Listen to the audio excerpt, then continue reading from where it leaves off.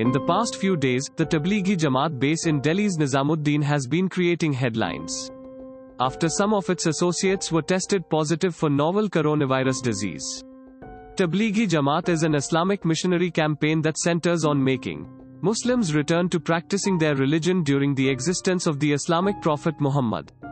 The Tablighi Jamaat is expected to have between 150 to 250 million followers, the bulk of them living in South Asia. It has an appearance of between 180 to 200 countries. The campaign was built in 1927 by Muhammad Ilyas al-Kandhlawi in the Mewat area of India. In 2018, the Tablighi Jamaat split into pair camps after disputes rose overwhelmingly of the organization.